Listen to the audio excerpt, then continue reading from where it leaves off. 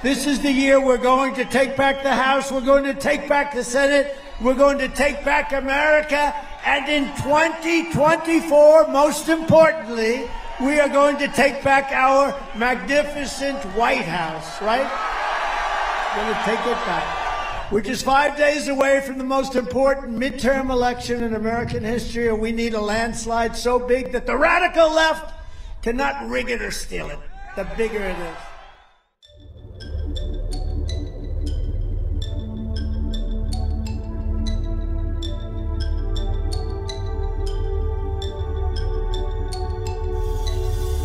Estas eran las triunfalistas declaraciones que hacía Donald Trump en un mitin en Ohio, en la víspera de las elecciones que se realizaron el 8 de noviembre en Estados Unidos.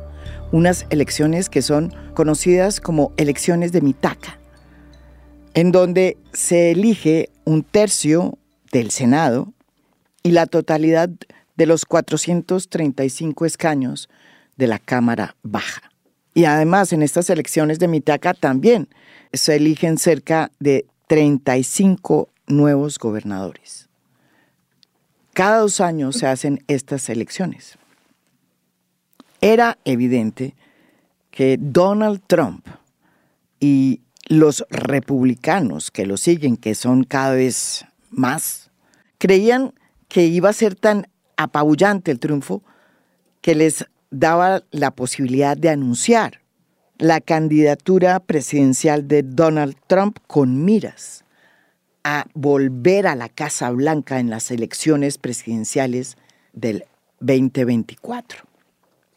Sin embargo, Donald Trump y los republicanos se quedaron, como dicen por ahí, con los crespos hechos.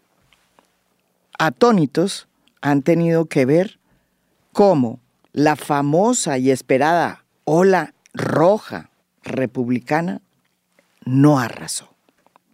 En las elecciones del Senado, donde se elige un tercio de las curules, hasta el momento, según los últimos conteos, los demócratas, a pesar de las malas encuestas que rodean a Biden, de la mala situación económica en los Estados Unidos que tampoco ha ayudado a la imagen del Partido Demócrata ni al gobierno de Biden, retiene el Partido Demócrata en el poder una mayoría leve en el Senado. En la Cámara de Representantes, que tiene 435 escaños, el Partido Republicano retomó la delantera, pero es una delantera muy exigua, es casi un empate con los demócratas. Estos resultados electorales, que por lo demás no son los finales, porque el sistema electoral norteamericano es realmente engorroso y se dificulta la entrega fácil y rápida del escrutinio, cosa increíble en una democracia como la norteamericana, pues no son favorables a los republicanos y mucho menos a las pretensiones que tenía Donald Trump. A pesar de que en la Cámara Baja tienen una leve ventaja sobre los demócratas, todos los medios norteamericanos, incluidos los que son afines a su ideología, han tenido que reconocer que el gran derrotado de las elecciones del 8 de noviembre es Donald Trump. Lo que sucedió es insólito y tiene que ser muy explicado. Porque si bien los demócratas lograron contener la ola roja, pues el nivel de maniobrabilidad que tendría Joe Biden hoy es menor que el que tenía antes. ¿Qué va a pasar en los Estados Unidos? Y sobre todo, ¿cómo es que se va a comportar esta nueva derecha que lidera Donald Trump, que está basada cada vez más en un punto tremendamente complicado y peligroso para la democracia norteamericana y mundial? Y es que no reconoce hasta el día de hoy la legitimidad de Joe Biden como presidente de los Estados Unidos, porque insiste en que a Donald Trump le robaron las elecciones. This is a fraud on the American public. This is an embarrassment to our country. We were getting ready to win this election. Frankly, we did win this election. We did win this election. Eso es lo que se ha llamado el negacionismo electoral, que también hay en Colombia, acuérdense, cuando el uribismo hablaba de que no había conflicto, sino una guerra, y cuando decía que no había desplazados, sino migrantes. Aunque la ley de víctimas dice que lo vivido fue un conflicto armado, eso no puede convertirse en una verdad oficial. Darío Acevedo, 2 de febrero de 2019. El expresidente Donald Trump no solamente participó activamente en esta campaña, rompiendo incluso la tradición de que los expresidentes no participaban en política una vez salían de la Casa Blanca, sino que también financió personalmente a varios de los candidatos, muchos de los cuales perdieron. Y la salida al ruedo de Donald Trump como expresidente, pues también sacó de la banca al expresidente Barack Obama. Aunque él no financió a ningún candidato como Donald Trump, sí participó en varios mítines del Partido Demócrata. Y su voz, pues también contribuyó a contener esa ola republicana que se iba a tomar el Congreso en estas elecciones de Mitaca. The only way to make this economy fair, the only way to make our democracy stronger is if we fight for it. You can't take it for granted. And that starts with electing people who know you, who see you, who care about you. Los sondeos también se equivocaron, porque las encuestas aseguraban que estados importantes de la costa este, tradicionalmente demócratas, iban a volverse republicanos. ¿Qué fue lo que realmente sucedió y cuáles fueron los factores que impulsaron a los demócratas para contener semejante arremetida de los republicanos? Uno de esos factores, al parecer, fue el voto de los jóvenes en Estados Unidos, en su mayoría demócratas. Así lo explica muy bien la profesora Arlene Tickner, experta en las relaciones entre Colombia y Estados Unidos. Pues quería comenzar señalando que las encuestas no necesariamente calculaban una ola roja republicana, pero sí daban a los republicanos una ventaja muy considerable en la Cámara de Representantes, que se renueva completamente, y una leve ventaja en el Senado.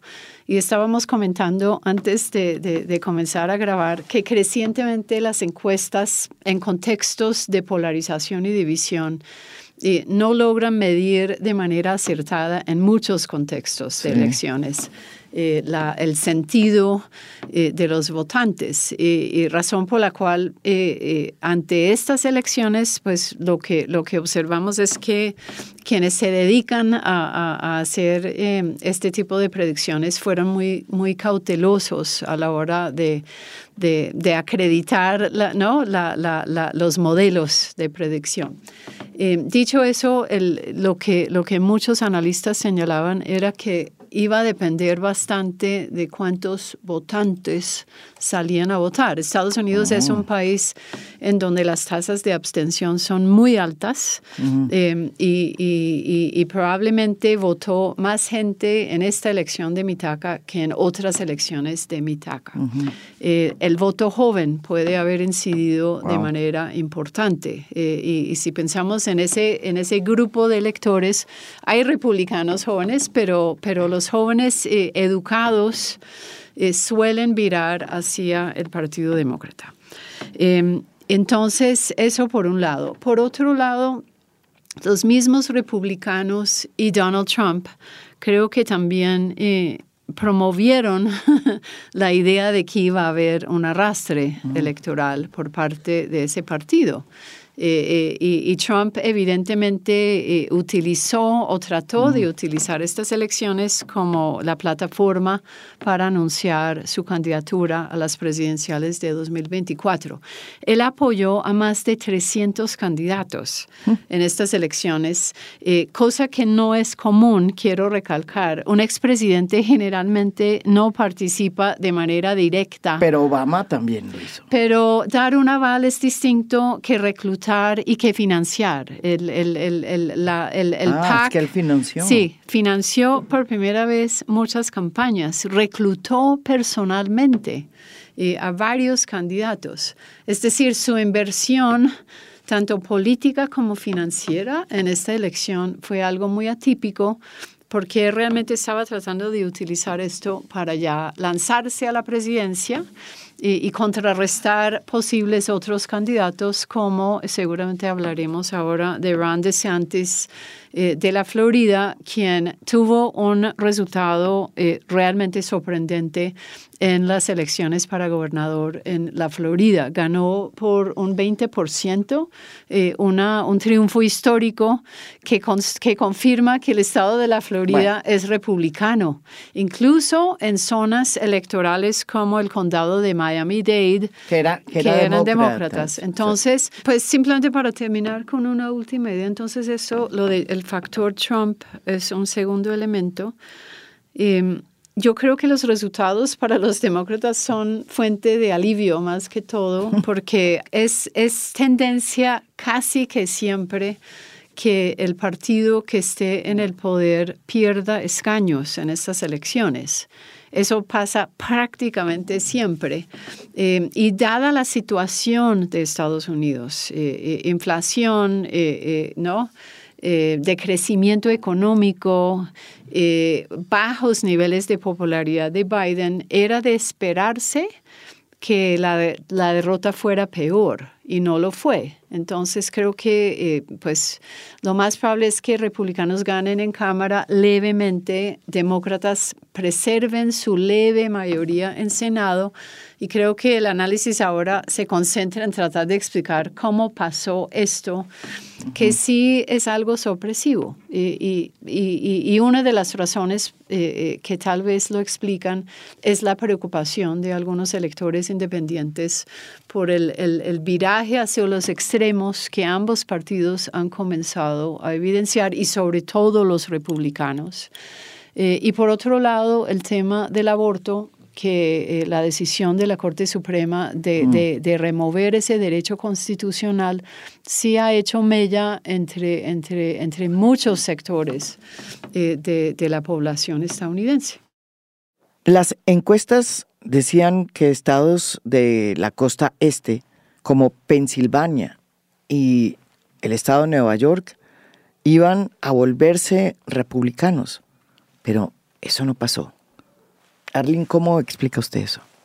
Pues, o sea, dos elecciones que se estaban mirando mucho tuvieron lugar en Senado de Pensilvania y en Gobernación de Nueva York. Yo creo que las encuestas, como hemos señalado ya, que favorecían levemente a los republicanos, tal vez sobreestimaron la ventaja posible que podrían tener en esas dos elecciones los republicanos, y sucedió en ambos casos lo contrario. Ganaron demócratas, ¿no? En Pensilvania ganó el demócrata en Pensilvania contra el candidato reclutado y puesto por Trump, Mehmet Oz, o el mago de Oz. Un neurocirujano de medios, medio extravagante, payaso. de origen turco, que Trump había puesto. Entonces perdió. Entonces creo, o sea, hubo buenas noticias. Pensilvania fue el escaño de Senado que los demócratas lograron voltear.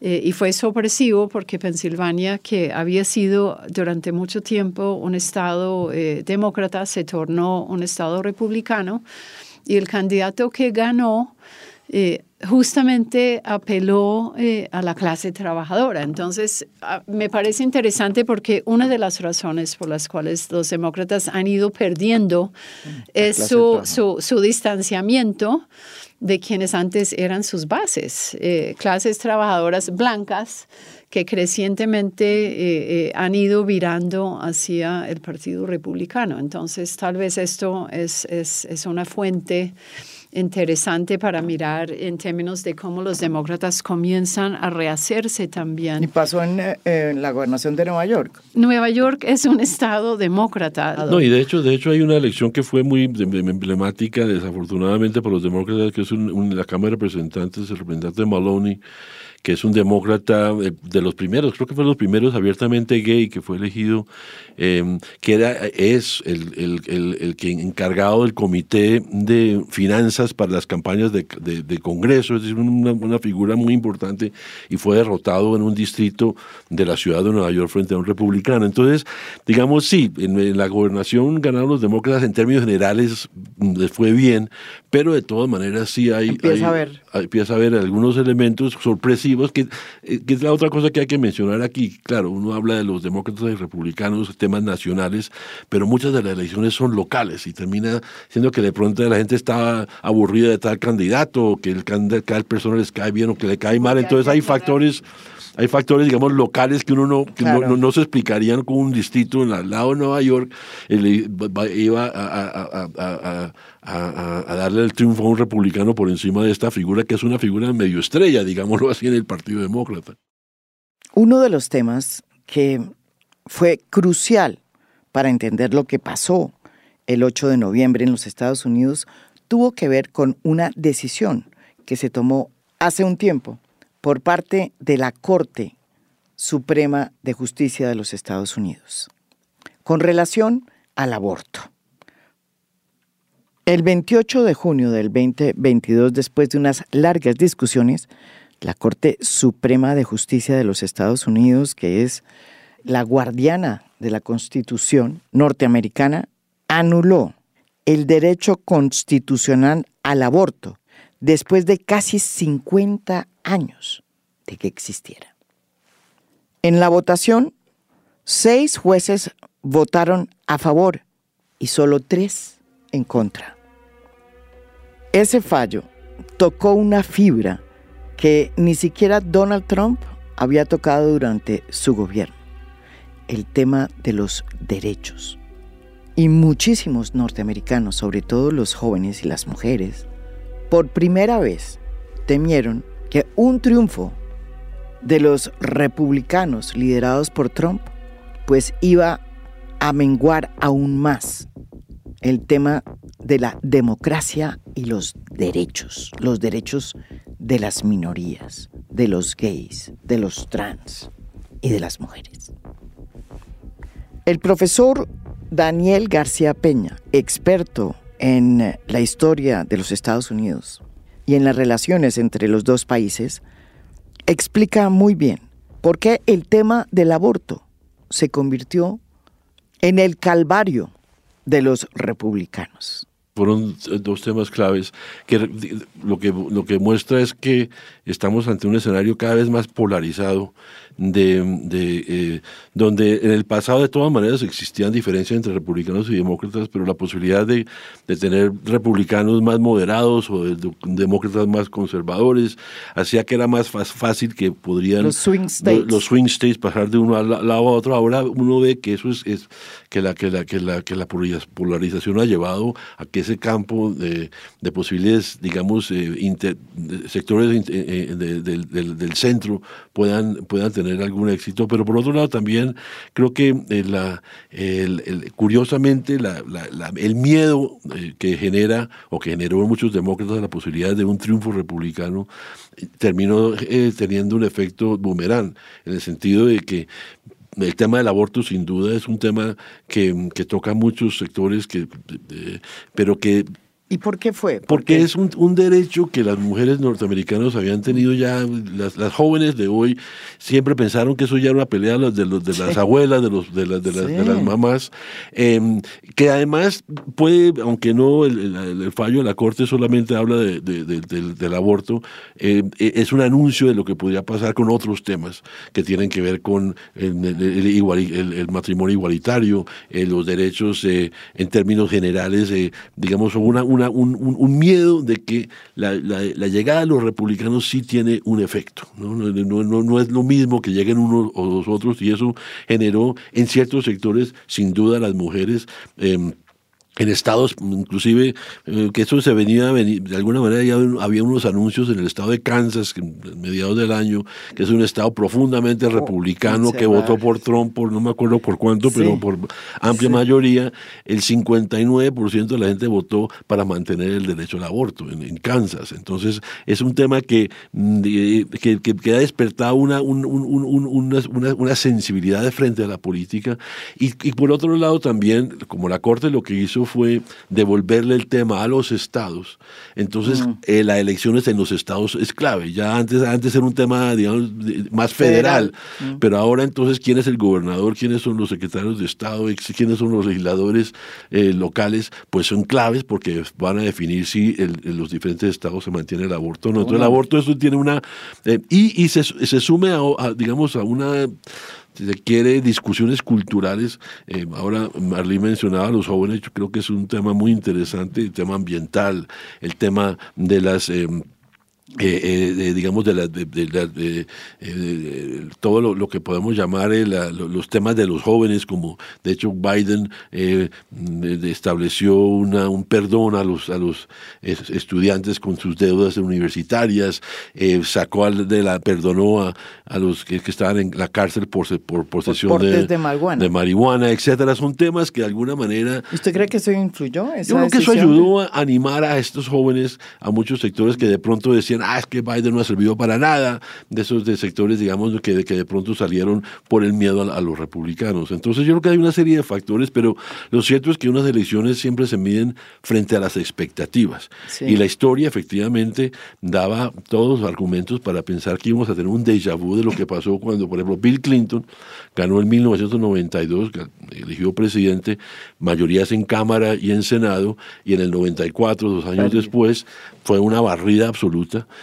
Obama gana en el 2008 con mayoría en Senado y Cámara, en el 2010 barrida también, que llegaron los republicanos. Entonces, de alguna manera es increíble, pero Biden, que no tiene la popularidad que pudo haber tenido Clinton o Obama en su momento, le fue mucho menos peor, digamos, de lo que le fue a Clinton y a Obama en el pasado, y por lo tanto los demócratas hoy amanecieron como si hubieran ganado. Efectivamente no ganaron, pero la derrota, la expectativa que había era mucho mayor. Yo siempre he dicho que es más fácil ir a la luna que entender cómo funciona el sistema electoral norteamericano. Y eso que ni siquiera estamos en las primarias, que es una elección también muy complicada de entender, porque es basada en la democracia indirecta, no directa. Pero vamos a las elecciones de Mitaca, para que ustedes entiendan por qué es tan difícil y engorroso saber el resultado electoral pronto, como debería suceder en democracias desarrolladas como la norteamericana. Pues porque, en el fondo, las leyes electorales son hechas por los estados y no hay una entidad que englobe las elecciones y su manejo. Es decir, en Colombia, por ejemplo, está la registraduría, mala, buena, como quieran, pero existe la registraduría. Lo mismo sucede en países como Brasil, a pesar de que es un estado federado, como los Estados Unidos. Y ahí han comenzado los más serios problemas que tiene hoy la democracia norteamericana.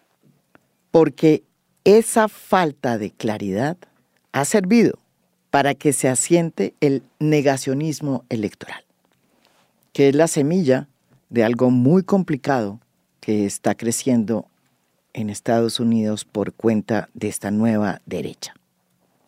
Eso lo explica muy bien el profesor Daniel García Peña. Esa es, cada estado tiene sus propias reglas, entonces es muy difícil, no existe, para que la gente entienda, en Estados Unidos no hay una registraduría nacional como en Colombia, o una entidad como en el Brasil, que también es un país federal, pero que existe una institución única nacional encargada de las elecciones. En Estados Unidos no hay, digamos, podemos decir que hay 50 registradurías, cada una, cada estado tiene una forma distinta, entonces las fechas para la votación son distintas, si permiten por correo o no correo, si la gente puede ir a votar. Bueno, es decir, en cada estado es absolutamente distinto. En algunos estados cuentan primero los votos de tal manera, los otros no los cuentan después. Es decir, es casi imposible tener una idea de los 50 estados, cada uno con sus particularidades. Y además que cada estado a su interior tiene los condados y por lo tanto no eso depende también de por ejemplo, un estado como Pensilvania, que fue el que ahora mencionamos, que fue de los triunfos de los demócratas, las peleas es totalmente distinta a una votación en Filadelfia, por ejemplo, donde los demócratas son gran mayoría, y los condados en las zonas rurales donde son dominados por los republicanos. Entonces hay también diferencias y los ritmos de cómo cuentan los votos. Entonces, hay unos estados, por ejemplo, la Florida contó rapidísimo, ¿no? O sea, como a las 8 de la noche ya se sabía qué había pasado en la Florida y son súper eficientes. En la última que miré, por ejemplo, en el estado de Arizona, solamente han contado el 60%, que eso dice pues ya más de 24 horas. Cosa que pasó en las presidenciales la vez pasada también. Exactamente, pasó la vez pasada. Recordemos que Biden ganó como una semana después, que fue finalmente donde en Arizona y en otros estados se resolvió. Entonces y ahí viene el tema de las demandas. Entonces, por ejemplo, en el caso de Pensilvania, que ahora mencionaba, los republicanos están demandando que no se cuenten los votos, y entonces un juez decide que si se cuentan o no se cuentan. Entonces ahí hay apelaciones, o sea, los litigios a nivel local y en cada estado hacen mucho más enredado los procesos. Y eso lo produce cosas como lo que sucedió con la toma del Capitolio. Cuando perdió Donald Trump, pues uno de los argumentos que él tenía era precisamente que se habían contado mal, que había habido un fraude electoral, porque es que se demoró tanto tiempo en saber cuántos votos eso se presta, habían votado por Trump y cuántos por Biden. Se presta para argumentos como el de Trump de decir que hubo fraude, pero en la práctica, aunque es engorroso, es lento, es curiosamente muy difícil realmente hablar de fraude, precisamente porque son condados, son ciudadanos comunes y corrientes los que están contando los votos, y a pesar de que hicieron no sé cuántas demandas, no sé si alguien tiene el dato, pero fueron, muchísimas demandas. Ninguna salió. No hubo o sea, 0 casos donde se pudo comprobar que hubo fraude. Entonces, el sistema, claro, es engorroso, es lento, uno le gustaría tener resultados más rápidos, pero al final de la tarea es muy difícil alterar los resultados, porque hay mucha gente que está vigilando, ahí están, digamos, diferentes capas de las autoridades locales y estatales.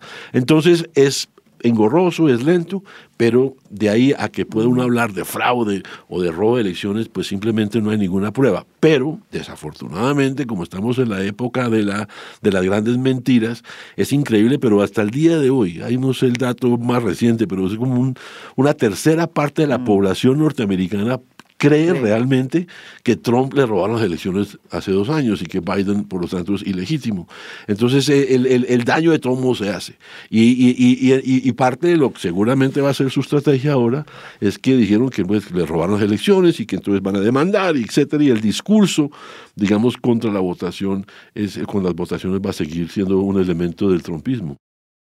Cuando Donald Trump llegó al poder en Estados Unidos, muchísimos analistas que defendían la democracia norteamericana, la fortaleza de la democracia norteamericana, sostenían que era tal el poderío de las instituciones norteamericanas que ni siquiera un personaje como Donald Trump podía acabar con ese monumental acervo democrático que representaba la democracia norteamericana. Sin embargo, lo que ha pasado es que los años de Trump no han sido en vano y que la democracia en Estados Unidos se ha ido perturbando. Y hoy no solamente está ante la posibilidad que un expresidente como Donald Trump quiera volver al poder, sino que se vaya forjando una extrema derecha aún más extrema que la que representa Donald Trump. Eso está pasando con Ron DeSantis, este político de la Florida, republicano, que acaba de ser reelegido como gobernador de la Florida con una votación impresionante, demostrando que la Florida, que era uno de los swing states, o sea, de los estados que cuando se hacían elecciones podía cambiar de republicano a demócrata fácilmente, se volvió totalmente republicana. Ron DeSantis emerge como el gran triunfador de los republicanos, porque va a ser el hombre fuerte que va a pelearle la candidatura presidencial por el Partido Republicano a Donald Trump en las elecciones del 2024. After 4 years, the people have delivered their verdict. Freedom is here to stay.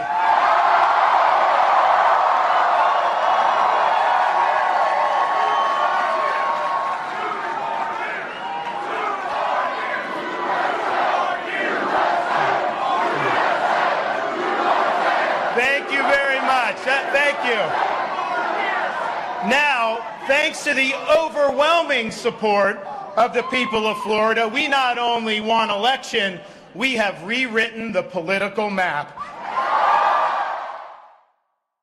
DeSantis tiene 44 años y es una copia corregida y aumentada de Trump, como lo dice un perfil que acaba de hacer El País de España sobre esta estrella en ascenso de la derecha dura en los Estados Unidos. Él se opuso a las restricciones de la pandemia, a la adopción de una ley que limita la discusión de temáticas LGTBQ en las escuelas. 4 años después, arrasó hasta en el condado de Miami-Dade, que era tradicionalmente demócrata. In Florida, we will make sure that parents can send their kids to school to get an education, not an indoctrination. Sobre lo que está pasando en el Partido Republicano con el triunfo avasallador de DeSantis en la Florida y con la derrota, entre comillas, de los candidatos más importantes que avaló el propio expresidente Donald Trump, habla Arlene Tigner, quien además nos recuerda que en la democracia norteamericana hoy todo puede empeorar. Pues Trump durante su presidencia y después ha venido realizando una purga del Partido Republicano para sacar a todos quienes no sean leales a él. Y ha convertido al partido en rehén del trumpismo en buena medida. Esto es un dato importante, hasta el punto de que, y esto sí creo que es un dato menos optimista, los llamados negacionistas que no solo se rehúsan a reconocer los resultados de las elecciones presidenciales pasadas, sino que básicamente no aceptan ningún resultado electoral que no les favorece, suman a cientos de personas que van a tomar posesión en enero del año entrante. Entonces, este es un fenómeno atípico, yo diría, en un mundo polarizado entre las derechas. Yo no conozco en Europa, por ejemplo, partidos de derecha que de forma tan sistemática han desconocido la legitimidad de las instituciones electorales. Eso es la muerte de una democracia, y creo que no es exagerado decir que la democracia estadounidense está en un proceso no tan lento de morirse, dado estos grados extremos a los cuales uno de los dos partidos centrales ha llegado a la hora de desconocer. Y sin embargo, en esta elección a Trump no le fue tan bien como él quería que le fuera. Apoyó a más de 300 candidatos, muchos de quienes no ganaron, algunos sí, pero la mayoría de quienes ganaron no enfrentaban contiendas difíciles. Entonces, en prácticamente todas esas contiendas en donde había una competencia verdadera, perdió. Entonces, yo creo que el partido como tal, y sobre todo después de este resultado, tal vez algunos de sus miembros empiezan a buscar maneras de tomar distancia de Trump, pese a que no lo digan públicamente, porque de nuevo, políticamente hablando, ha sido muy costoso pararse frente a Trump. Ha depurado el partido. Las pocas personas que se le han parado han terminado saliendo de posiciones claves. Es increíble. Entonces puede que esta elección permita mayor tracción para esos integrantes del partido que sí están preocupados por la toma por parte de los trumpistas. Hay veces que uno piensa que están hablando no de Estados Unidos, sino como de un país de... Es una república bananera. Estados Unidos, yo creo que nos cuesta a veces aceptarlo, pero es la realidad. Lo estamos hablando. O sea, es así, es así. Y es inquietante porque nos hemos también, creo, yo siento, tal vez es una opinión muy personal, no sé qué piensa Daniel, nos hemos comido también el cuento del excepcionalismo estadounidense. Y tal vez no es tan excepcional, lo que está pasando ahí es evidencia de ello, pero a lo largo de tanto tiempo de construir ese mito, pues es muy difícil aceptar lo que está pasando ahí. No, de acuerdo, aunque yo creo que lo interesante es cómo Trump se tomó el Partido Republicano, ganó buena parte de las primarias, pero también efectivamente no le fue tan bien ahora como él esperaba. Y hay algunas señales que inclusive para casos concretos en el estado de Georgia, precisamente, que fue el estado que donde pues el mismo Trump llamó a pedir que por favor le buscaran los 11,000 votos que le faltaban para ganar, etcétera. El gobernador republicano, Brian Kemp, fue el que se paró y tuvo la berraquera de decirle al señor Trump: usted perdió, aquí ganó Biden, y se volvió el enemigo número uno de Trump. Y Trump hizo todo lo posible para ir contra Kemp, y Kemp fue reelegido por un margen mucho mayor de lo que ganó hace 4 años. Entonces, ahí, claro, te toca ir, lo interesante de todo esto es que es difícil hablar en términos generales. Entonces, cada estado es distinto, pero hay señales, y un poco lo que ahora decía Arlene, de todas maneras, ese partido republicano, inclusive la figura de DeSantis, que es más a la derecha que de Trump, de todas maneras ya han mostrado que es posible ganar sin Trump, y eso es interesante. Hoy los efectos que ha tenido la era Trump sobre la democracia norteamericana se sienten más que nunca. Aparentemente las cosas no cambiaron, pero internamente muchas cosas sucedieron. Unas más tangibles que otras, pero las instituciones hoy norteamericanas son muy distintas de las que había antes de que llegara al poder Donald Trump. Los recortes que se han producido en materia de derechos, sobre todo de las minorías, los explica muy bien Daniel García Peña aquí en A Fondo. Yo comparto la preocupación y agregaría otros elementos, no solamente el negacionismo de los resultados, es un factor clave, sino que uno ya ve una política sistemática y estratégica del Partido Republicano de impedir que sectores poblacionales que ellos consideran adversos o que más bien propensos a votar por los demócratas, pues simplemente hagan que sea más difícil votar. El caso de Georgia es impresionante.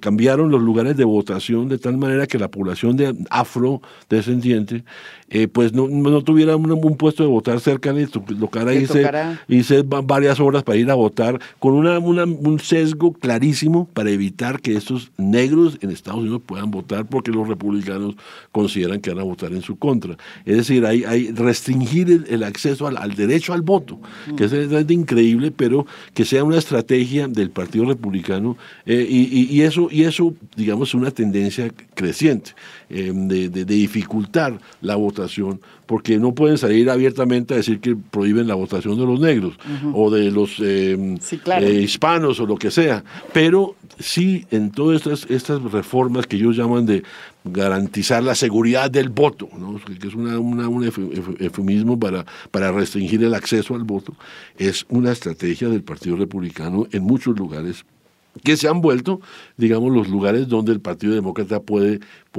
tener algunas ventajas demográficas. Simplemente una anotación adicional. Además de la supresión del voto de ciertas minorías, que es muy preocupante, la creciente aprobación de la violencia política que sí ha sido promovido por el Partido Republicano es desconcertante.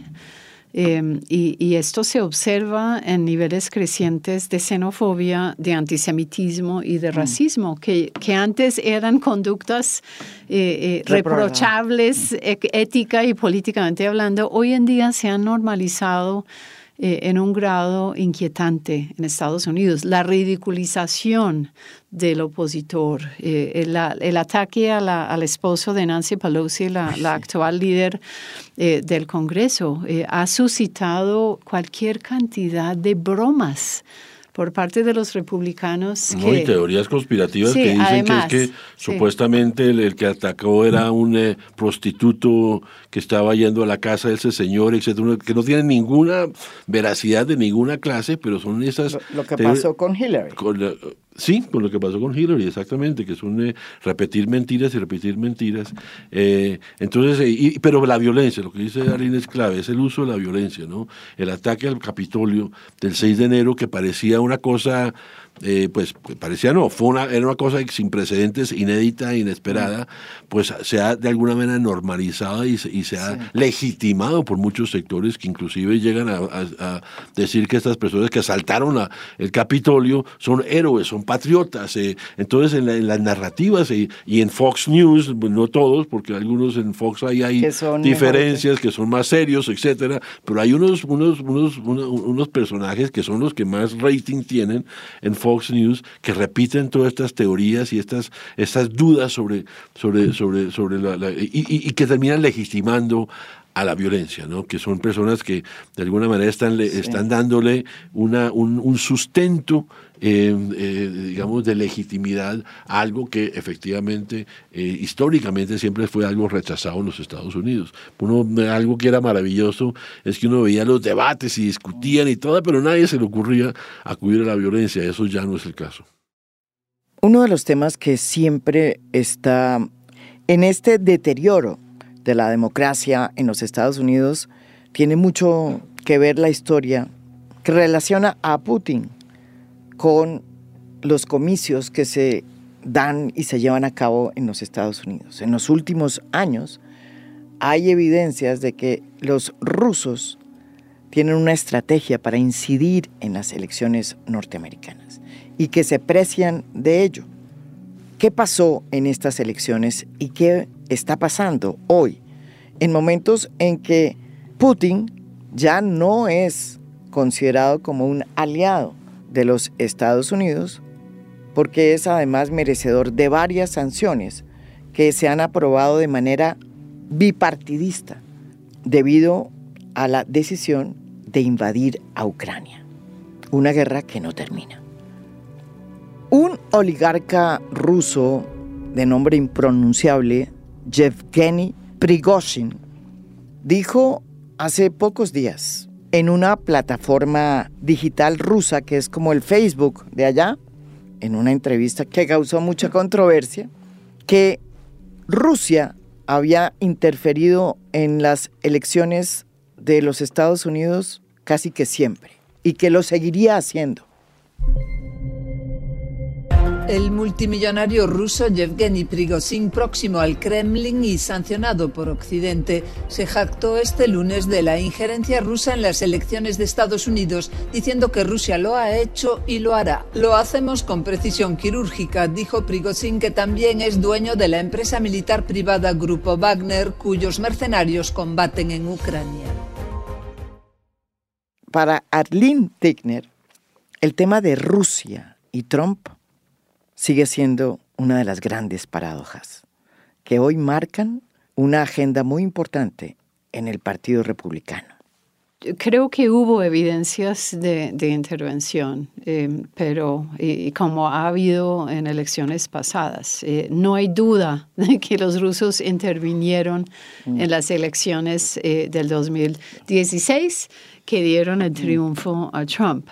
Y a partir de ese momento se ha producido un paradójico acercamiento o amorío, no solo entre Trump y Putin, sino entre los republicanos y Putin y Rusia. Fíjense en la paradoja, o sea, los republicanos que eran los halcones en temas de Guerra Fría han terminado volteando sus afectos hacia Rusia. Eso es una cosa difícil de asimilar, ¿no? Entonces hay admiración, hay cierta cercanía y se especula o se pregunta más bien qué va a pasar si los republicanos retoman la mayoría en la Cámara con la política exterior de Estados Unidos en la actualidad frente a Rusia y frente a la guerra en Ucrania.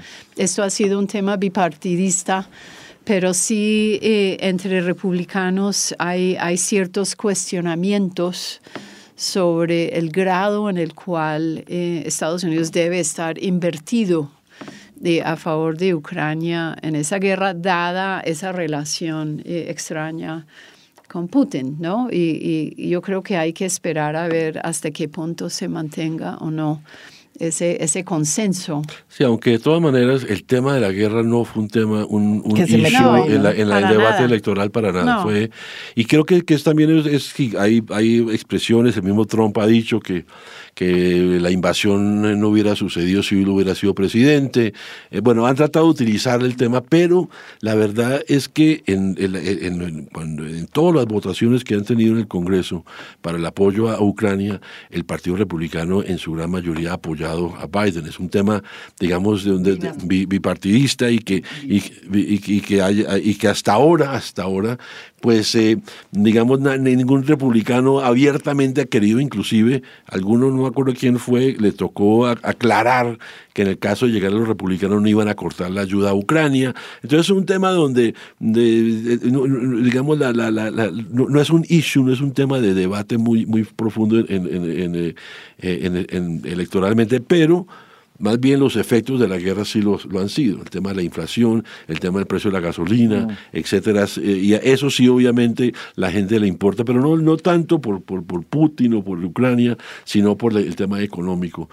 Pero hay que ver, como decía Arlene, efectivamente ahora, como todo parece indicar, en la Cámara tendrán mayoría los republicanos porque, digamos, tener que los demócratas mantengan el Senado, pues sí, es ¿cómo es que dijiste? Es un alivio frente a lo que pasaba, pero en la práctica el presidente necesita las dos cámaras y aunque sea solamente una, los republicanos ahí van a tener una capacidad de negociación y hay que ver qué va a pasar con esos temas. Hasta ahora pareciera que hay un consenso muy amplio de seguir apoyando a Ucrania, pero efectivamente puede suceder que en la medida en que la guerra se prolongue, etcétera, aunque yo diría que en la medida en que Ucrania parece que está ganando en la guerra, por lo menos está llevando a los rusos a echarse para atrás, sí. Pues es muy difícil que los republicanos salgan a decir no apoyamos a Ucrania. De alguna manera hay un compromiso con los aliados, etcétera. Entonces,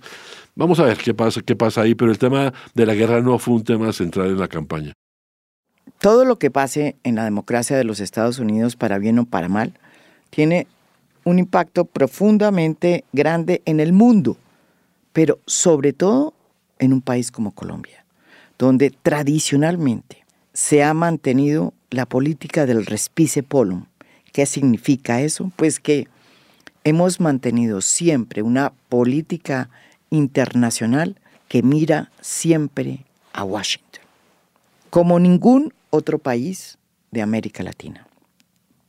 ¿Cuál va a ser realmente el efecto que va a sentirse en esta parte del continente si se deteriora aún más la democracia en los Estados Unidos?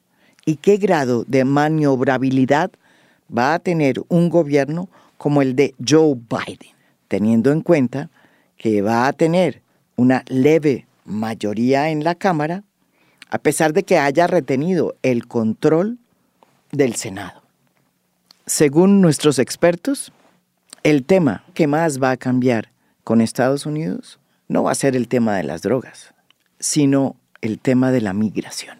El tema de migración sí, pero y el tema en la Florida fue clave, o sea, el triunfo, el hecho que hoy la Florida se haya vuelto republicano tiene mucho que ver con los votantes de origen latinos, cubanos, colombianos, nicaragüenses, venezolanos, esos que, digamos, fueron... Se vuelven más papistas que el Papa. Se vuelven más papistas que el Papa, y el discurso contra el castrochavismo, que supuestamente Biden es castrochavista, que uno le parece una locura, pero eso sí caló en la Florida. Entonces hay unos lugares específicos donde sí ha tenido efecto. El tema migración, sin duda alguna, es un tema que sigue siendo una de las grandes debilidades del gobierno de Biden, porque el solo anuncio que no iban a hacer el famoso muro de Trump, pues ha llevado a que hoy tengamos no sé cuántas miles de personas en la frontera. No, y no ha hecho la política migratoria que prometió. Además, o sea, no ha sido posible, dado lo controversial que es el tema. Esto va a ser un tema para mí de las próximas elecciones presidenciales. Uh-huh. Y eso nos afecta, o sea... de hecho, nos está afectando. Recordemos, sí, están yéndose a Estados Unidos números altísimos de colombianos. Uh-huh. El embajador Luis Alberto Murillo ha anunciado que va a solicitar el estatus de protección. Allá, evidentemente, eso no va a ocurrir. Tampoco van a eliminar la visa. Eso tampoco. No hay clima político para nada de eso en este momento. Que ni siquiera nos la dan. No, ni siquiera la dan. Es increíble que siendo aliados supuestamente estratégicos, Colombia es de los países en donde más tiempo hay que esperar en el mundo para la cita, para la visa estadounidense. Es que prácticamente no la están dando, porque toca esperar como 3 años. Sí, eso eso sí es un tema que sé que se está trabajando. Y es lo otro donde yo veo que posiblemente pueden verse afectadas las relaciones colombianas y de otros gobiernos de izquierda, de los democráticos, uh-huh. es en el tema de Cuba, Nicaragua y Venezuela. Esto sobre todo en la Florida, que es decisivo como uh-huh. estado en las presidenciales, sí va a ser un tema que se mueve por parte de los republicanos. En la Cámara se adquieren el control. Y cuando decimos que adquieren la mayoría es que tienen la potestad de poner en los comités claves a personas, ¿no? Uh-huh. Entonces, eso sí podría generar un clima, si no adverso, más retador para aquellos gobernantes de la región que tienen relaciones de distinta índole con esta tríada tildada de parias por parte de los republicanos. Pero por el otro lado, los Estados Unidos, por intermedio de Biden, o sea, Blinken, 2 emisarios de Blinken y Blinken mismo, ha estado hablando 2 veces con Maduro por el tema del petróleo. Eso va a generar controversia más de lo que... O sea, es un tema controversial entre los republicanos, el acercamiento a Venezuela en general.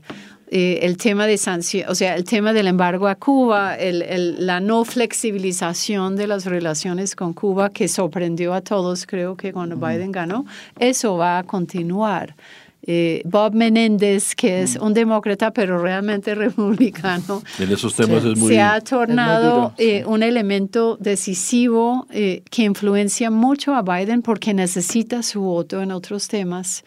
para mantener cierto conservatismo, yo diría, de Biden o sea frente que a estos va a ser asuntos. difícil para Gustavo Petro abrir las Pero sabe relaciones. que ahí No, ya abrió meto, y se aceptó. yo creo que ahí abre una oportunidad para Petro en el sentido de que primero ahí hay que jugarlo bien, pero lo cierto es que este tema de derechos humanos en Venezuela, en Nicaragua, Cuba, pues Petro creo que inteligentemente ha tomado distancia, invitar al gobierno de Maduro que vuelva al sistema interamericano de derechos humanos, que es prácticamente inviable, no es fácil, pero es una forma de decir, mire, nosotros estamos pendientes. Y estamos más del lado, digámoslo así, de Estados Unidos en materia de derechos humanos y democracia. El hecho que hubieran aceptado Maduro, por lo menos se insinuó que se reabran las negociaciones con la oposición en México y que Colombia se meta ahí, eso es clave y eso obviamente, porque digamos, claro, uno habla de los Estados Unidos como una cosa, no es monolítica. Yo creo que efectivamente tiene razón Arlene, que esos temas van a ser mucho más difíciles con los republicanos y demás, pero para Biden distensionar la relación con Venezuela, mantener el patio trasero tranquilo en un momento donde la guerra y Rusia, etcétera, yo creo que ahí donde Colombia puede entrar a jugar un papel interesante que no necesariamente digamos le cierran todas las puertas. Ahora que van a seguir los Marcos Rubios y demás insistiendo que Petro es un nuevo Maduro y que es Cuba, etcétera, eso sí van a seguir, eso sin duda. Aquí en A Fondo hemos hablado cómo la nueva derecha también tiene cierta unidad en América y que lo que dicen los trumpistas pues se repite también por el bolsonarismo y por algunos incluso miembros del Centro Democrático que hablan, por ejemplo, de las élites globalistas dirigidas por George Soros y demás como las culpables de una confabulación mundial para acabar con la vida, con la propiedad privada y con las libertades. Y todos recordamos lo que sucedió hace 4 años en Colombia, cuando senadores o senadoras del Centro Democrático fueron a apoyar a María Elvira Salazar, candidata por el Partido Republicano a la Cámara de Representantes en Estados Unidos, por la Florida. Ella misma le agradeció incluso a Álvaro Uribe su triunfo luego de que se conocieron los resultados. María Elvira Salazar tiene convicciones fuertes, firmes. No todo el mundo en la política las tiene. De acuerdo con lo que dice Arlene Tigner, estas relaciones, estos vasos comunicantes, siguen ahí, creciendo. Oigan lo que dijo hace poco Donald Trump antes de las elecciones del 8 de noviembre sobre Gustavo Petro. The last administration also surrendered to the narco-terrorists of Colombia. Anybody from Colombia? Well, you know what's going on there, right? You know what's going on there. Joe Biden even received the endorsement of Colombian socialist Gustavo Petro. Not good, right? Not a good endorsement. A former member of M19 guerrilla organization, right? No good, right? Good, he knows. Not good, es decir, no les gusta Gustavo Petro porque es un exguerrillero del M-19. Según Arlene Tigner, estos vasos comunicantes entre la extrema derecha norteamericana y la extrema derecha colombiana que hoy está en la oposición siguen ahí. O sea, no es exagerado decir que el Centro Democrático incidió en los resultados electorales de la Florida en las elecciones pasadas en Estados Unidos. Es un hecho. Y Colombia recibió castigo tan pronto llegó Biden a la presidencia por ello. Entonces son relaciones cercanas y estrechas que siguen y que seguirán, sin duda. Y la derecha, sobre todo la derecha latina en Estados Unidos, republicana, está apostando, se vio en Brasil también, está apostando a Bolsonaro, también. Trump participó de la campaña. Está apostando a asegurar triunfos electorales en la región. Entonces, eso es un problema que continúa. A mí sí, además del negacionismo electoral, las teorías de la conspiración tan aberrantes que circulan entre algunos de estos sectores republicanos, pues me daría mucho miedo que eso también. Una de las teorías de la conspiración tiene que ver con las élites globalistas. Sí, claro, eso fue de todo ese discurso contra Hillary en su momento de Trump fue antiglobalización y efectivamente los lazos siguen y se han fortalecido. Un caso específico en el sur de la Florida hace 2 años que ganó María Elvira Salazar, que fue una candidata, digamos, periodista de CNN, etcétera, fue reelegida por un margen bastante amplio. La vez pasada ella agradeció por Twitter a Álvaro Uribe, dijo, gracias Álvaro Uribe, gracias a usted nosotros ganamos, y efectivamente en el distrito el voto colombiano es clave.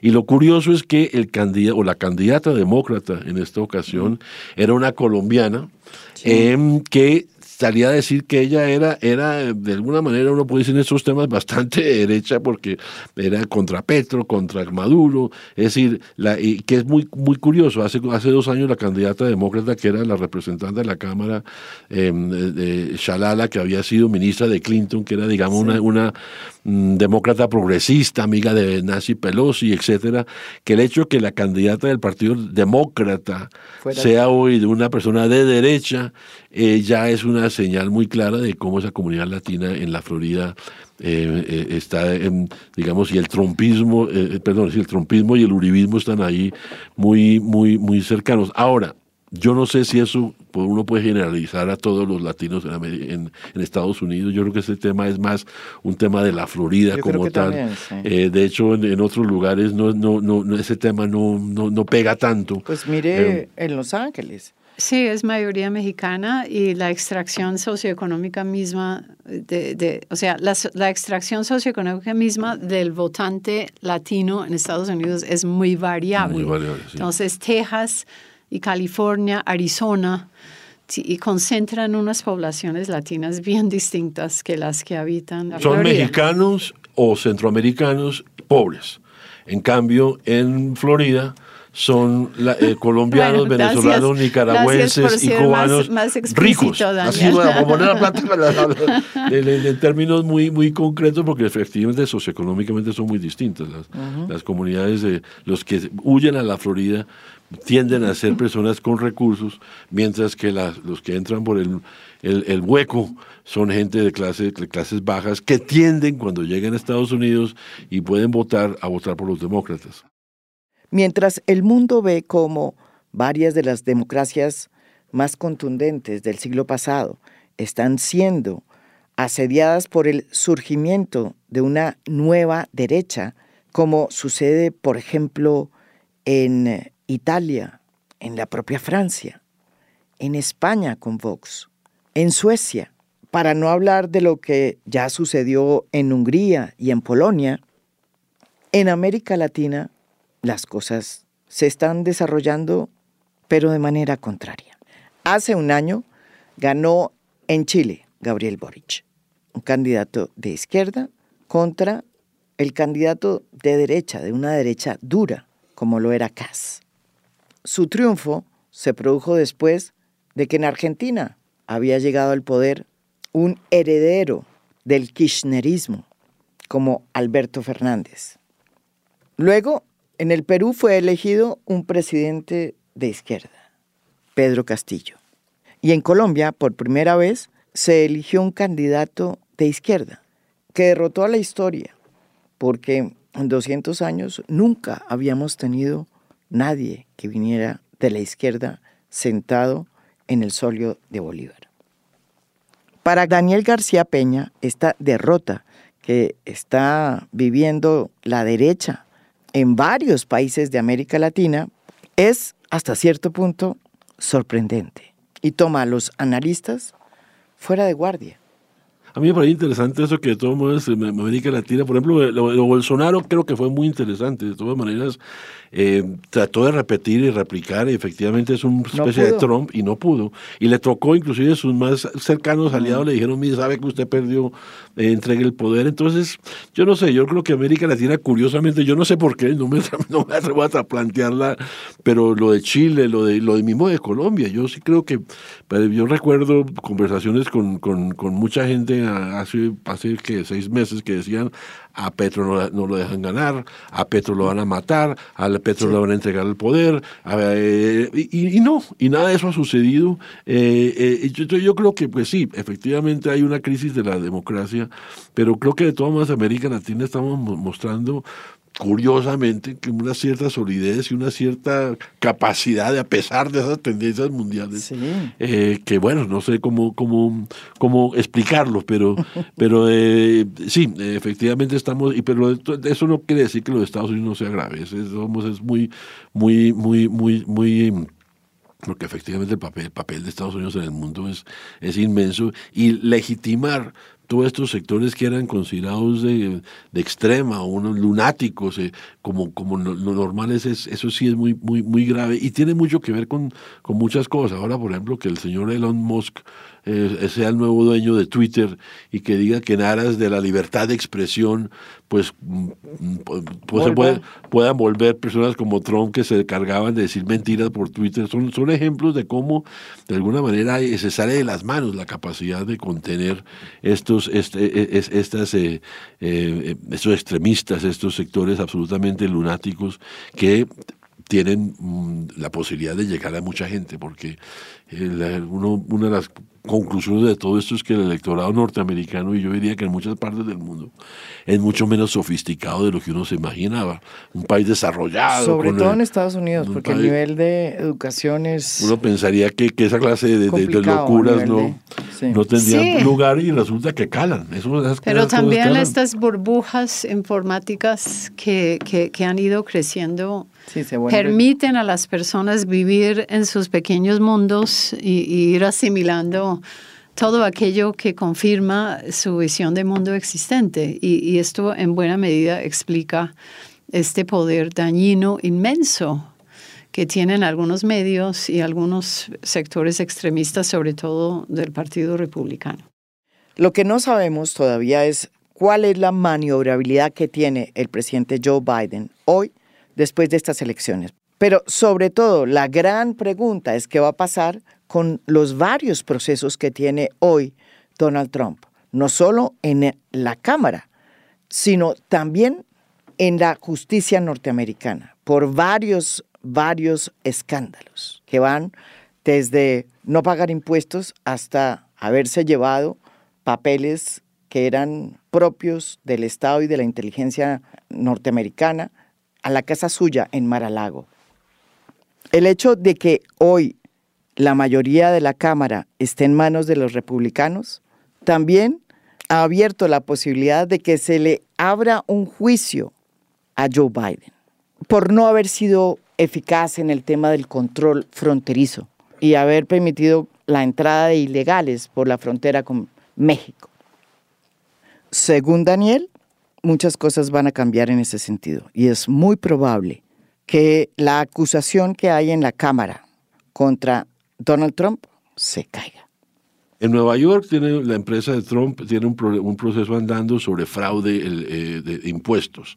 En el estado de Georgia hay una investigación a Trump por intentar meterse en los resultados electorales hace 4 años. Hay una investigación del FBI, que fue el allanamiento a Mar-a-Lago por los documentos que se llevó Trump. Ahora volvieron a abrir, no sé si eso va a pasar algo o no, de una mujer que acusa a Trump de la violación hace no sé cuántos años. Es decir, la lista lista de problemas jurídicos que tiene Trump son muchísimos y esos van a continuar. La pregunta es eso hasta qué punto puede afectar o no, porque Trump muy hábilmente dice que todo eso es ejemplo de cómo las élites globales lo quieren perjudicar, etcétera, y hasta ahora, a pesar de todas las evidencias, el caso de los documentos que se llevó a la casa es una cosa insólita, donde ya se ven las fotos de los documentos secretos, etcétera. Eso alimenta esas teorías de conspiración de que son las élites que están en contra de Trump. De hecho, después de ese allanamiento se dispararon las donaciones a la fundación de Trump, de sus seguidores, porque ven que lo están tratando de joder las élites mundiales, etcétera. Entonces, los juicios que en los viejos tiempos, cuando un candidato tenía problemas jurídicos, eso iba en contra. Trump ha logrado, a pesar de todo eso, utilizar ello como un parte de su argumento de que él es el verdadero defensor de los americanos comunes y corrientes contra estas élites. Pero hay que terminar, yo iría con una última idea, y es que con los resultados de ayer o de que estamos viendo, pudo haber sido peor. Entonces, de alguna manera, hay que celebrar que no fue tan malo como pensamos que iba a pasar. No sé ustedes, pero yo terminé este podcast con esta reflexión. Yo nunca me imaginé que iba a hablar de la gran democracia norteamericana como si fuera realmente una república bananera. Y eso no es bueno para nadie, ni para el mundo, ni mucho menos para Colombia. Esto es A Fondo, un podcast original de Spotify. Mi nombre es María Jimena Duzán.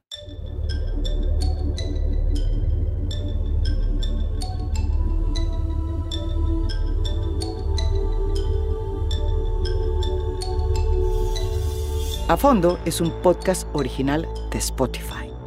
Producción general, Lucy Moreno. Editor de contenido, Michael Benítez Ortiz. Edición de audio, Carlos Bernal y Blue Velvet. Música original del maestro Óscar Acevedo. Por Spotify, la producción fue de Facundo Soler. Supervisión de producción, Sofía García Ramos. Business Affairs, María Valero. Por marketing, Marta Rodríguez.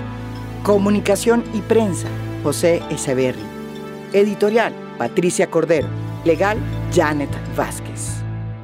Gracias por escuchar. Soy María Jimena Duzán.